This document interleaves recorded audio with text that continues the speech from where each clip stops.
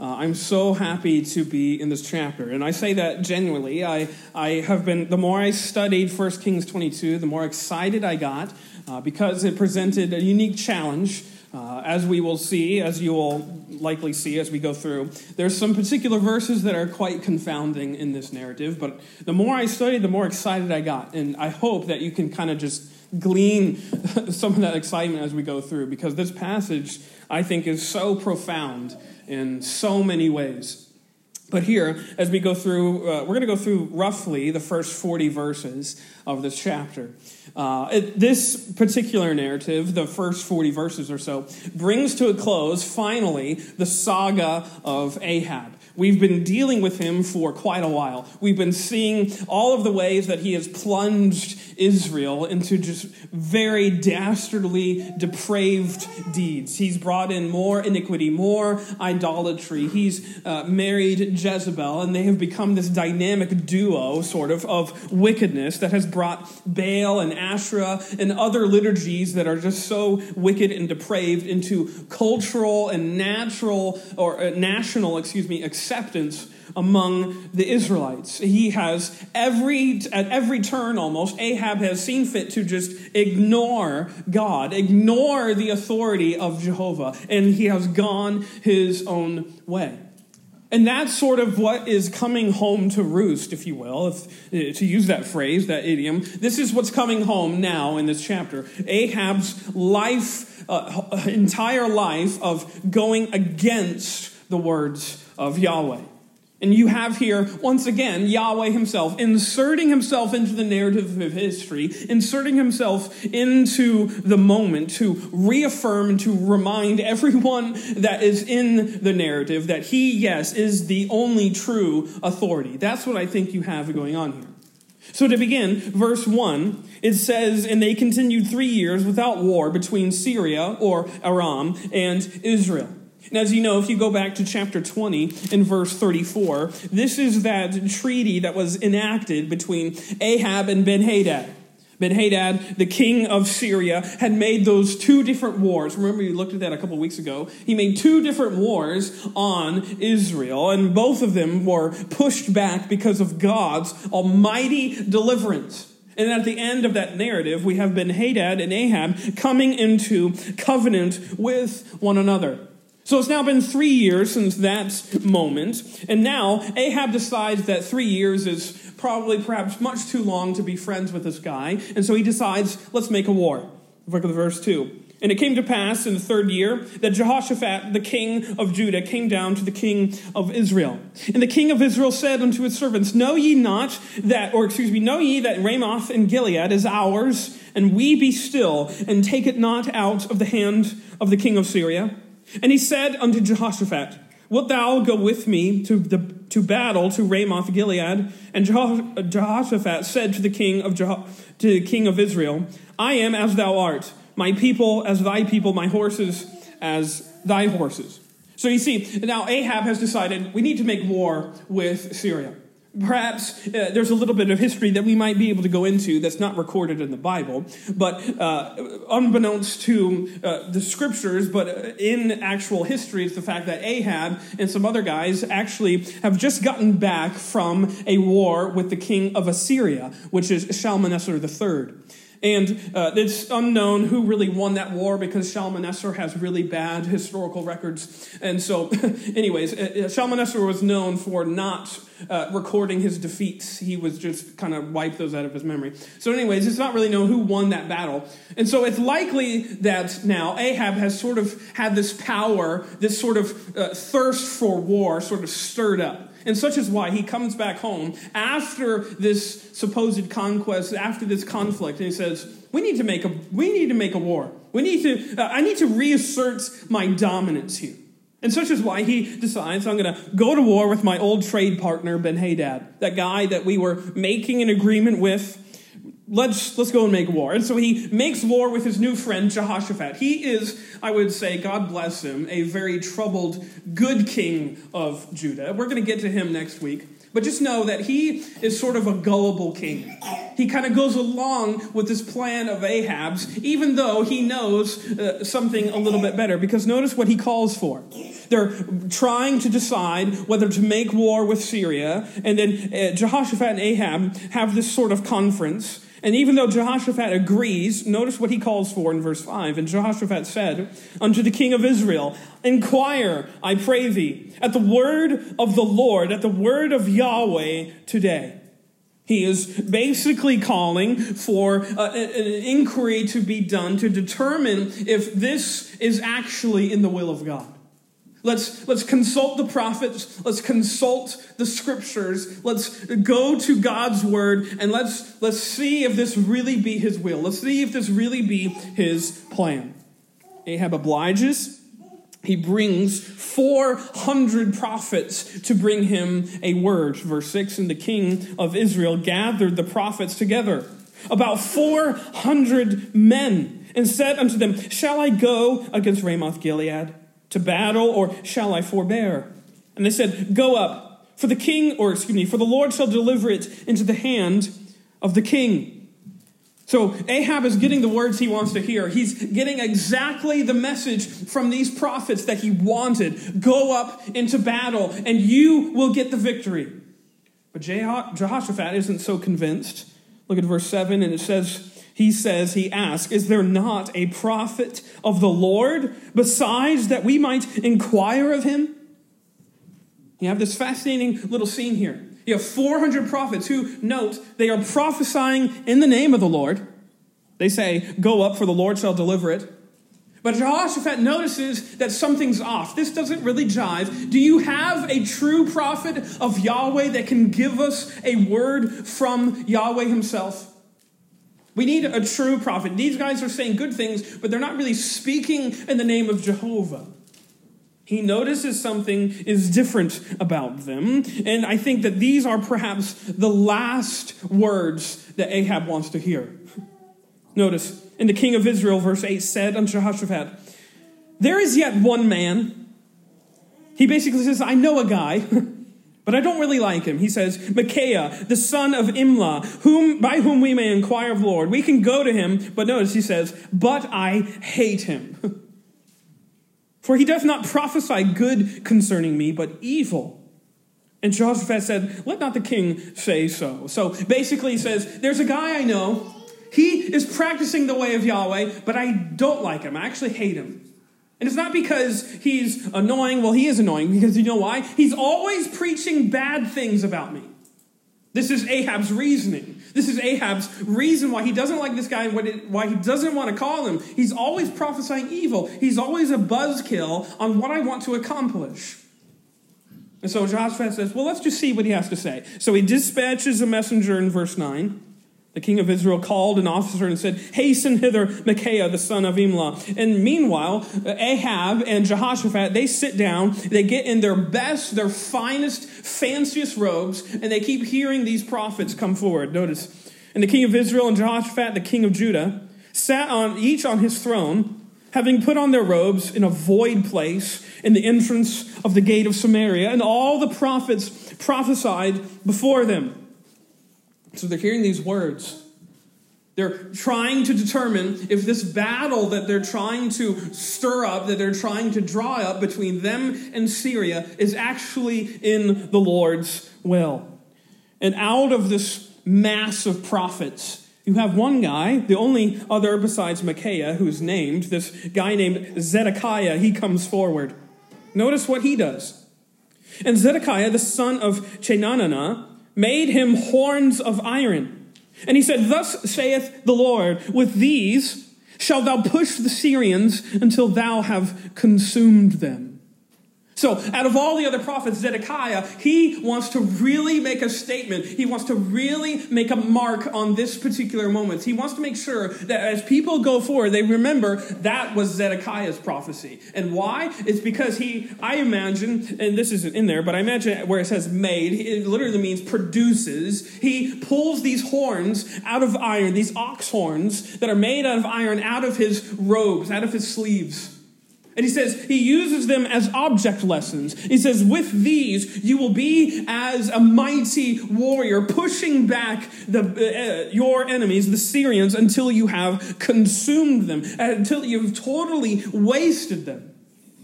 You can imagine that this really excites Ahab. Not only does it have these awesome object lessons, but it has the idea that this victory is total and sweeping. Also, too, it has sort of the right blend, so to speak, of this myth and showiness. These horns, it might be a reference, you can turn there, you don't have to, but you can mark it down. It might be a reference to Deuteronomy 33:17, where there's also this last word that was given to the tribes of Joseph about horns of oxen. So it has this ring of spirituality. It has this ring of Old Testament orthodoxy and truth that you, Ahab, you and your forces will go before them and consume your enemies. It's quite a show.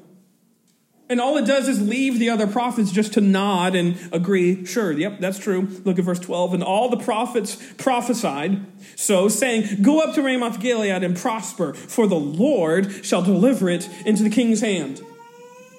So you have this scene. You have Ahab getting exactly what he wanted. He wants a war, and he's being given exactly the answer that he wants. And Jehoshaphat's questioning, his doubtings, are now sort of laid to rest here by Zedekiah and his, quote, prophesying in the name of Jehovah by referencing an Old Testament passage. So they're making up plans for war. And meanwhile, this messenger finally finds Micaiah. Look at verse 13. He brings him news of what's been going down while back in Samaria between the kings. Notice verse 13. And the messenger that was gone to call Micaiah spoke unto him, saying, behold now, the words of the prophets declare good unto the king with one mouth.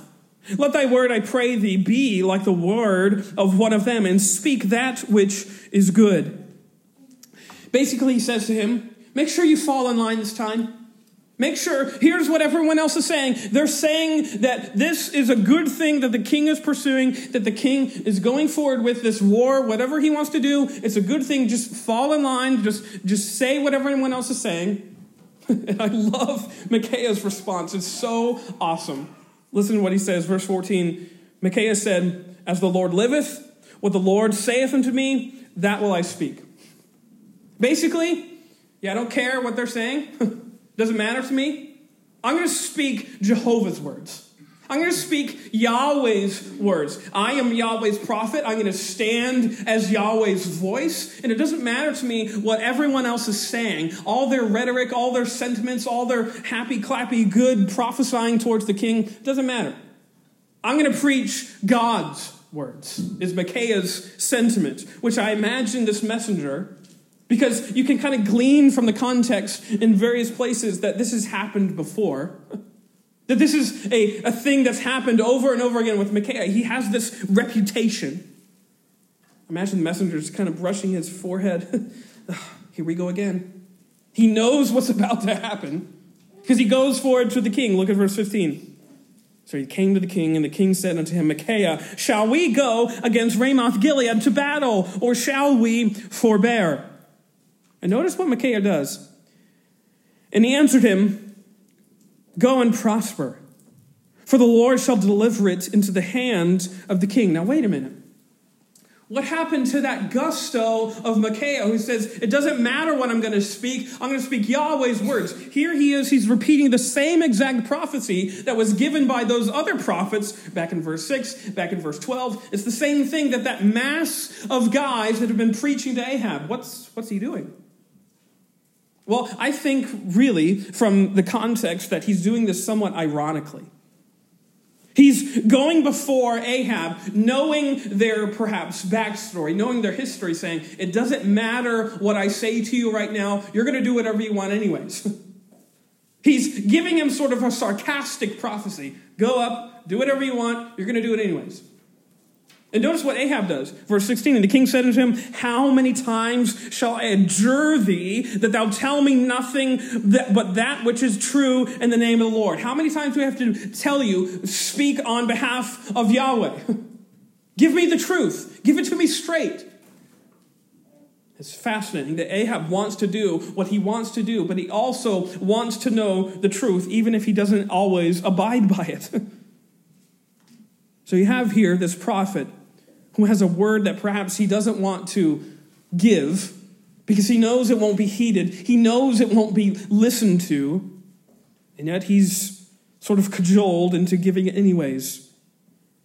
And notice that's what he does, verse 17. And he said, I saw Israel scattered upon the hills as sheep that have not a shepherd. And the Lord said, these have no master. Let them return every man to his house in peace. This is his true word. This is his true sermon. A sermon that blasts all of the hope and the happiness and the prophesying good that has happened in that hall. Comes Micaiah's words where he says, it's going to end bad. This plan that you have is going to leave Israel as sheep that are scattered on the hills with no shepherd. It's going to throw you into chaos. It's a very opposite sermon. And really, you can sense the fact that all those previous sermons from those prophets was nothing but a bunch of brown-nosing, trying to appeal to the king. And here Micaiah stands, this is the word of Yahweh. This will not end well for you. And I think this is sort of the byproduct. This is the byproduct of a nation, we could say, but also of people who have totally rejected the true shepherd and his word of truth and instead opted for the chaos of their own wisdom. It's going to throw them into chaos. They've asked for it by not submitting themselves to the wisdom of Yahweh. They've instead clung to their own wisdom, and it's now thrusting them into chaos. And such is Micaiah's word. And as you might imagine, Ahab doesn't like it, not one bit. Verse 18, and the king of Israel said unto Jehoshaphat, did I not tell thee that he would prophesy no good concerning me, but evil? I told you so. Look at what he's preaching. I told you he would do that. Why did we even get this guy? We're not validating his parking. So he's frustrated at this message. And then while they're trying to compose themselves, what does Micaiah do? He speaks up. And he reinforces his sermon with a really fascinating vision. Watch. And he, Micaiah, said, hear thou therefore the word of Yahweh. I saw the Lord, I saw Yahweh sitting on his throne, and all the host of heaven standing by him, on his right hand and on his left. And the Lord said, who shall persuade Ahab that he may go up and fall at Ramoth Gilead? And one said on this manner, and another said on that manner. And there came forth a spirit, and stood before the Lord, and said, I will persuade him. And the Lord said unto him, wherewith? And he said, I will go forth, and I will be a lying spirit in the mouth of all his prophets. And he said, thou shalt persuade him, and prevail also. Go forth and do so. Now therefore, behold, Yahweh hath put a lying spirit in the mouth of all these prophets, and the Lord hath spoken evil concerning thee. These verses, I'll have you know, have given me no small amount of pause this past week. I've tried to wrap my head around exactly what's going on, and there's some things that we'll get to that provide more context here, but just in this particular moment, there's a lot that we might have questions about. You have here this throne room.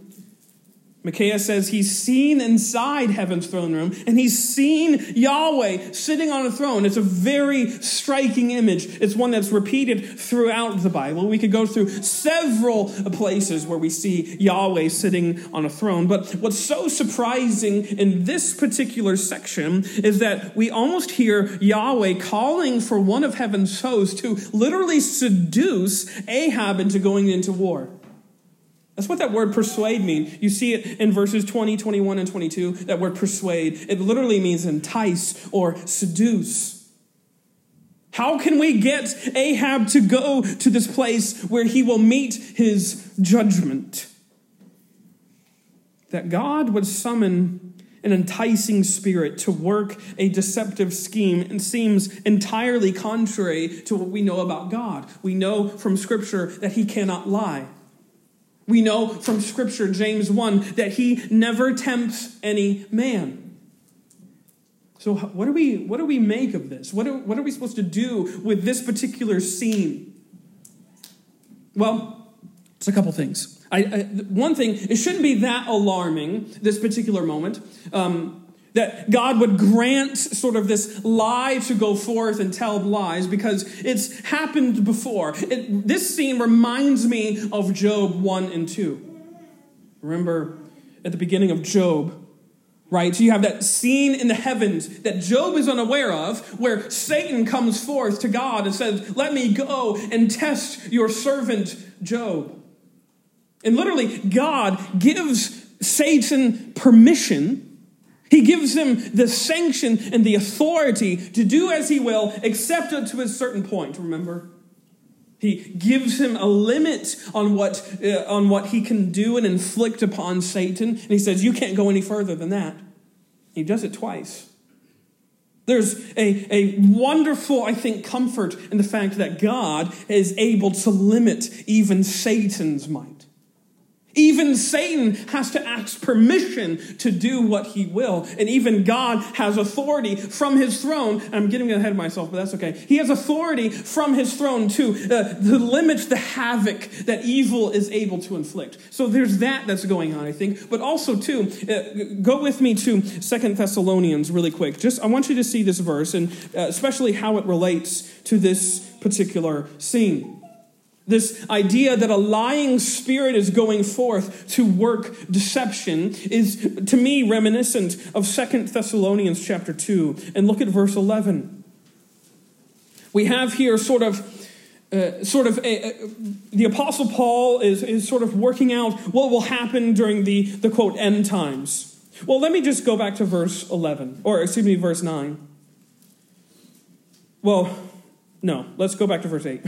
2 Corinthians 2, verse 8. And then shall that wicked be revealed, whom the Lord shall consume with the spirit of his mouth, and shall destroy with the brightness of his coming. Even him whose coming is after the working of Satan, with all power and signs and lying wonders, and with all deceivableness of unrighteousness in them that perish, because they received not the love of the truth, that they might be saved. And for this cause, notice this, God shall send them a strong delusion, that they should believe a lie, that they all might be damned who believed not the truth, but had pleasure in unrighteousness. We have here another time in which we see that there's going to come a delusion, which is going to deceive men, which I would say deceive men who are already deceived. You notice that they were already deceived, and so God sends them a strong delusion to sort of give them what they want. I think that's exactly what's happening here. We could spend a lot of time trying to identify and put a name to this lying spirit. Is it so-and-so? Is it that old adversary, the devil, who comes before and says, I will be a lying spirit? Maybe. Either way, you have here God sanctioning, giving permission to evil to go forth because his servant Ahab, the king of his chosen people, has already been deceived. I think this is the historian's point. You go back a couple chapters, you read, quote, the saga of Ahab, and what do you see? Time after time after time again. Ahab is his own authority. He has never once yielded to Yahweh. We have that small moment at the end of the last chapter where he repented of the wickedness that he did unto Naboth.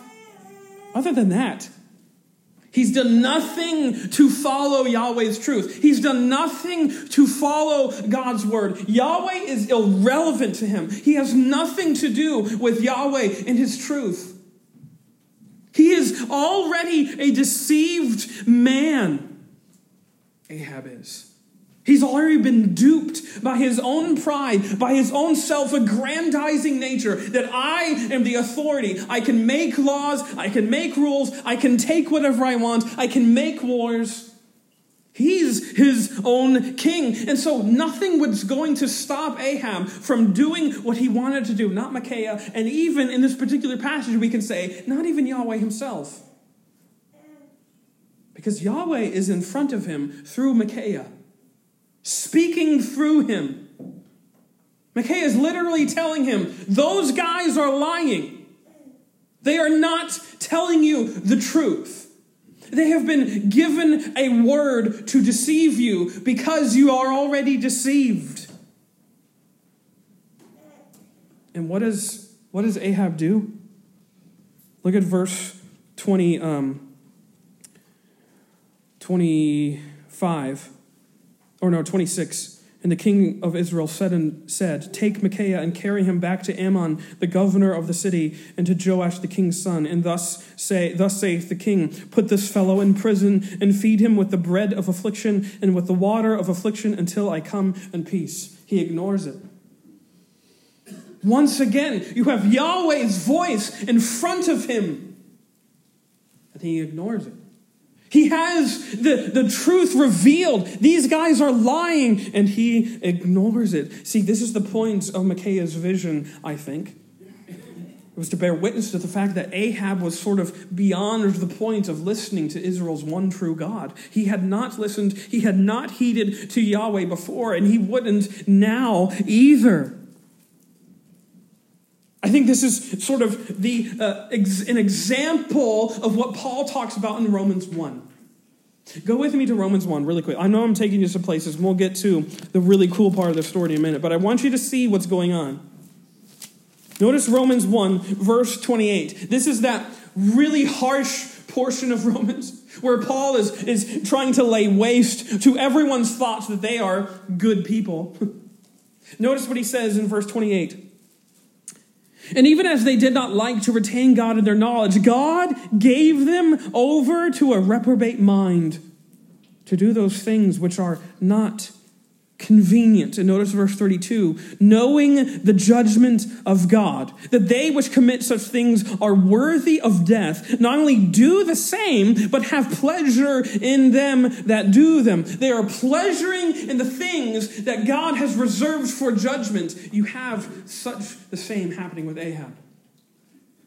He has been given over to the reprobate mind that he has so sort of cloistered himself in. He has said, I will not have Yahweh. So Yahweh says, okay, have your own way. Have your own wisdom rule the day. I think this is God's severest form of punishment and judgment, giving us exactly what we want. Here he says to Ahab, you're deceived by your own grandeur, by your own ability to rule, by your own sovereignty. Here, try it out. And he rejects Yahweh's words.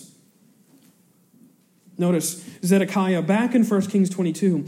Micaiah has just finished this prophecy, just finished this vision saying, you're going to fall. These people are lying to you. Do not listen to them. Zedekiah stands up, the son of Chenananah, and says, went near and smote Micaiah on the cheek and said, which way went the Spirit of the Lord from me to speak unto thee? Remember, Zedekiah has made that really fancy show.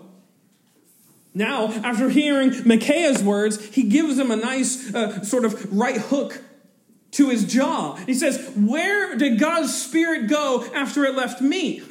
He's sort of saying, I was prophesying in Yahweh. And Micaiah says, verse 25, behold, thou shalt see in that day when thou shalt go into an inner chamber to hide thyself. You're going to see one day. Notice Micaiah doesn't strike back. What does he say? We'll see in the end who's true. And notice the same words he says to Ahab. Notice verse 28.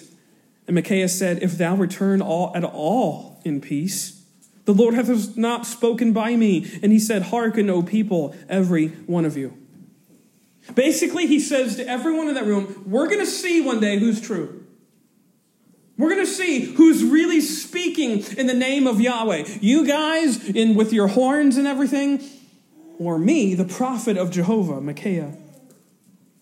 So he throws him in prison, and then Ahab and Jehoshaphat, they make for war.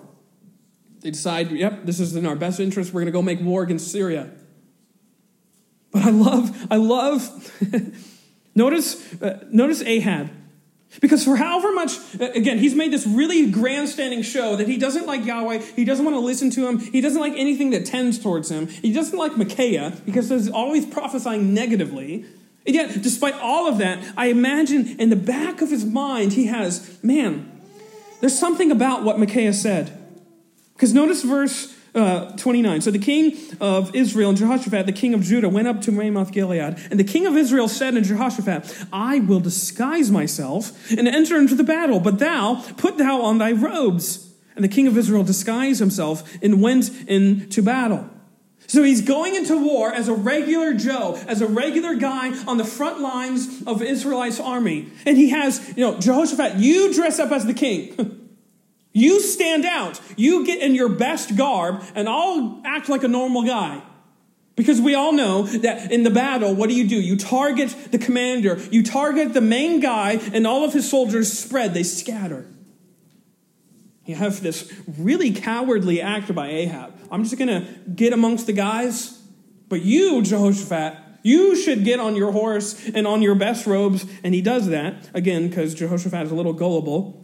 And we have here the reason why, verse 31, but the king of Syria commanded his 32 captains that rule over his chariots, saying, fight neither with small nor great, save only with the king of Israel. He has a target on Ahab. I don't care if you kill anyone else. Get Ahab. Get that guy down. That's Ben-Hadad's directive to his men. Perhaps he's a little flustered that their trade agreement has been rendered null and void. But anyways, those are the stakes for this battle. And here it goes. It doesn't go as Ahab plans. Notice verse 32. And it came to pass when the captains of the chariots saw Jehoshaphat that they said, surely is the king of Israel. And they turned aside to fight against him. And Jehoshaphat cried out. And it came to pass when the captains of the chariots perceived that it was not the king of Israel, that they turned back from pursuing him. So you can see that Jehoshaphat is not in Ben-Hadad's mind. It doesn't matter if we get him. He calls off his men. Don't worry about him. And it appears as if Ahab is going to escape scot-free off of this battlefield. He's going to get away with it. He's disguised himself. They've got Jehoshaphat, the chaos of war. And notice verse 34, one of my favorite verses now, after studying it for so long, this is one of my favorite verses ever. And a certain man drew a bow at a venture, aimlessly, basically, and smote the king of Israel, Ahab, between the joints of the harness. Wherefore he said unto the driver of his chariot, turn thy hand and carry me out of the host, for I am wounded. I put that verse up against any verse in the Bible to evidence the fact and the meaning and the extent of God's control over our world. He is so in control that yes, even a random arrow loosed in the heat of battle by a no-name archer can find the smallest crevice in between Ahab's planks of armor and the joints of the harness of his breastplate and strike him dead. A king reserved for judgment is felled on the field of battle precisely as God has said, because he's in control. As Pastor Nathan read, Ahab falls. He falls in this chariot. He bleeds out. And we have that scene of the dogs licking up his blood in verse 38, exactly as Elijah had predicted in the previous chapter. You have all of this coming forth to show that Yahweh's word is always true. And in fact, maybe this will make you frustrated, but I could have ended the sermon in 4 words. God is in control. That's what this passage shows me, at least. It shows me that everything is being permeated by the control of the sovereign King of all things, Yahweh himself. All times, all things, all places, all peoples, everything is under his control. The prophetic and the erratic and everything in between. And what does that mean for us? It means two things. I'm going to go through these fast, I promise. We have this amazing, elaborate text which shows us that God's in control. But what does that mean for us in 2021? I think it means this, that if God is in control, then we can live with this, a holy indifference to conventional wisdom. Notice verse 14 again. Remember, Micaiah was approached by the messenger. Speak as everyone else speaks. Speak as everyone else has been giving in their rhetoric. And what does he say? I'm going to speak what God wants me to speak. He sort of has this unbelievable dismissiveness of what everyone else is saying, as opposed to the truth of God's word. To me, it's unbelievably inspiring, these words of Micaiah. Because, I won't say we, because maybe you do, but I'll just say I, because I know I do. I often act or don't act out of a concern of what they might say. Maybe you can think of a moment where you've done that. You've been worried about how they're going to view you, what they're going to think about you, what they're going to say about you. I can't say that. Micaiah paid no attention to the sentiments of his peers, fellow prophets, because the word of Yahweh was that important. Is God's word that important to you this morning? You don't have to answer. Don't raise your hand.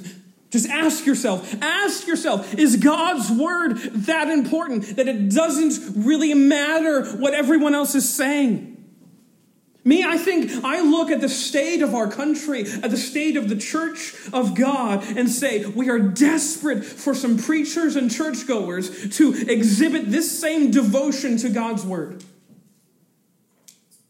It doesn't matter what everyone else is saying. It doesn't matter what popular opinion says. It doesn't matter this pressure to conform to what's convenient or to what's politically correct or all those sorts of things. You can't say that now. That's too offensive. You can't say those sorts of things. God's word is true and is the thing that we stand on. It is the rock that we have our feet planted on. Micaiah says that right here. It doesn't matter what anyone else is going to say. It doesn't matter what anyone else is going to think of me. Yahweh's word is true. My friends, God's word doesn't operate on a sliding scale of what's socially acceptable. His word is true, always. David in the Psalm said, it is settled, it is fixed in heaven. That's how true it is. That's how sure it is. I can tell you that the truth of God's word likely won't jive with the popular rhetoric of today. But you know what? It's still even true. It's the words of Yahweh himself, given to us to stabilize us, to settle us. To know that this is true, such as why Micaiah here is okay with getting thrown into prison, because he knew that God's word was true. My friends, I pray this morning that the Spirit can inspire that kind of faith in all of us, that we can stake everything upon the truth of God's word alone. Regardless of what we hear on the news or on the media or wherever you're getting other forms, other places of truth that's harder and harder to find. Stake everything upon God's truth. If God is in control, then we can live with a holy indifference to conventional wisdom. But number two, if God is in control, then we can stop fretting over the current volume of evil. And this, to me, is one that speaks really close to my heart, my mind, and my soul. Because Maybe you don't think this, but I'll just confess it. At times, it can feel like evil is so strong and powerful because it's so loud. When you say that the voice of evil is often louder, out-voluming the voice of wisdom and truth, it can feel like that. It can make us believe that evil is winning. They're so loud. How can they not have so much support? How can evil not be actually ruling the day? And I'll say from this passage and from the bulk of Scripture, it doesn't matter how vocal evil gets. God has not lost an ounce of control over his universe. Not at one time. Not at one moment. Not ever. You know, even if all of the highest authorities of our day assemble, you could have any assembly of, quote, the most powerful people in the world. They assemble, guess what? They're still making decisions from man-made thrones. They're still making decrees that are made up out of their own heads, and there's still a higher throne that's above them all. Verse 19 ought to be so encouraging and inspiring to us. What does Micaiah see in the heat of the chaos, in the midst of Israel and Judah happening to come back together now, but now making another war? What does he see? God on his throne. Is an image which ought to speak to our souls because of the image that still rules our day. He is sitting in majesty and might and authority, ruling over everything. And yes, even evil has to ask permission to do its will. He's powerful even over that. There's an author, his name is Christopher Ash. And I like this phrase because he says that he has evil on a leash. And I love that image.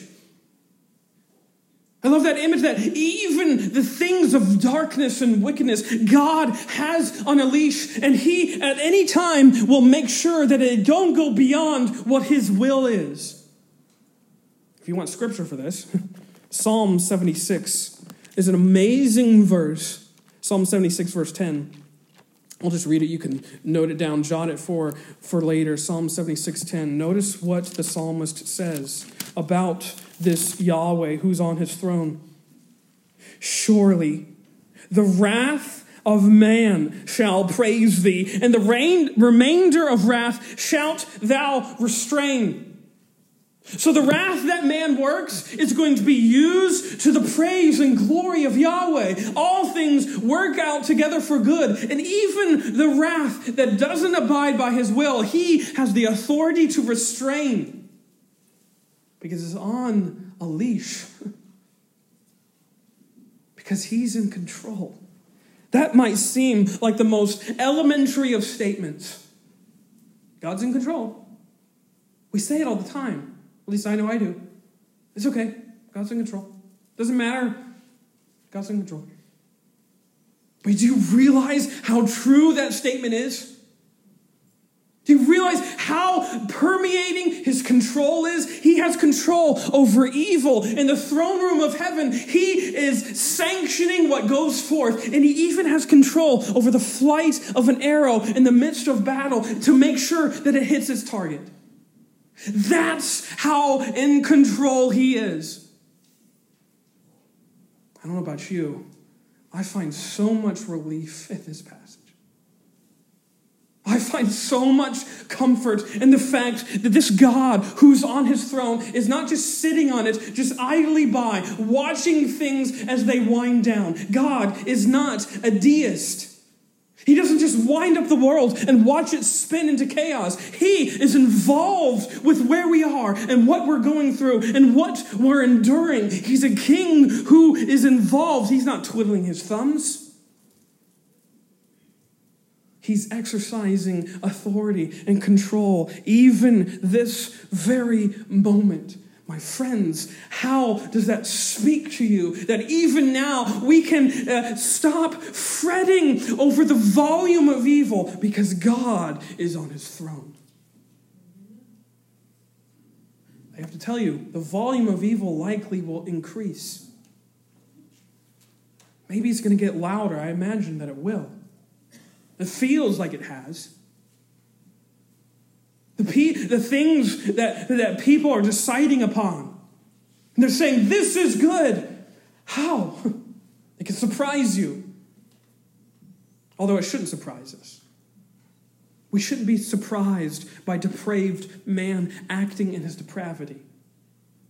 What it should do is make us pray and pine, even so come Lord Jesus. My friends, stay true. Stick to God's word. It's the only true word. And yes, even if evil seemingly gets louder,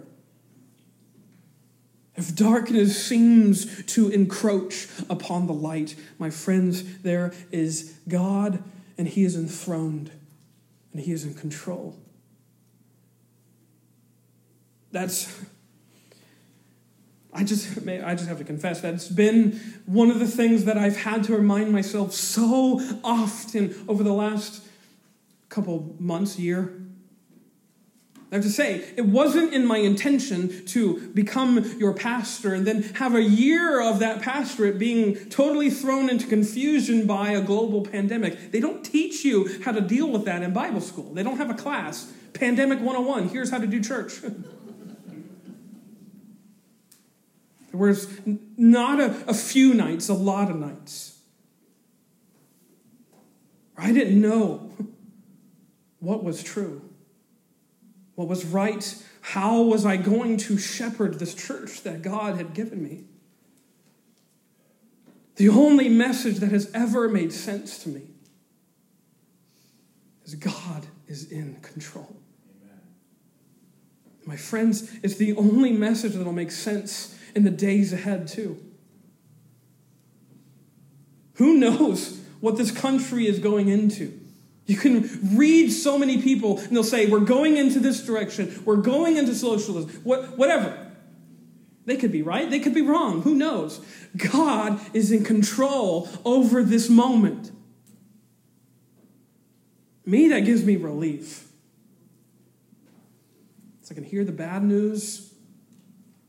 I can hear how wicked man has gotten and depraved and acting in his deception and in his depravity. And I can hear God is in control. And the good news so far outweighs the bad. And I can know and I can see by faith God sitting on his throne. My friends, this, I think, is the message we need as a church, as Christians, as believers, as citizens of the United States of America. That there's a higher throne. And sitting on it is the active, involved, and I would say even concerned Lord of all things. He's concerned for you. He's concerned for this church. He's concerned for this nation. And my friends, his word is given to us to show us that. You want to know how concerned he is for your soul? He sent his son to die for it. I know I've gone long. I told you I was excited about this chapter, so maybe you'll forgive me.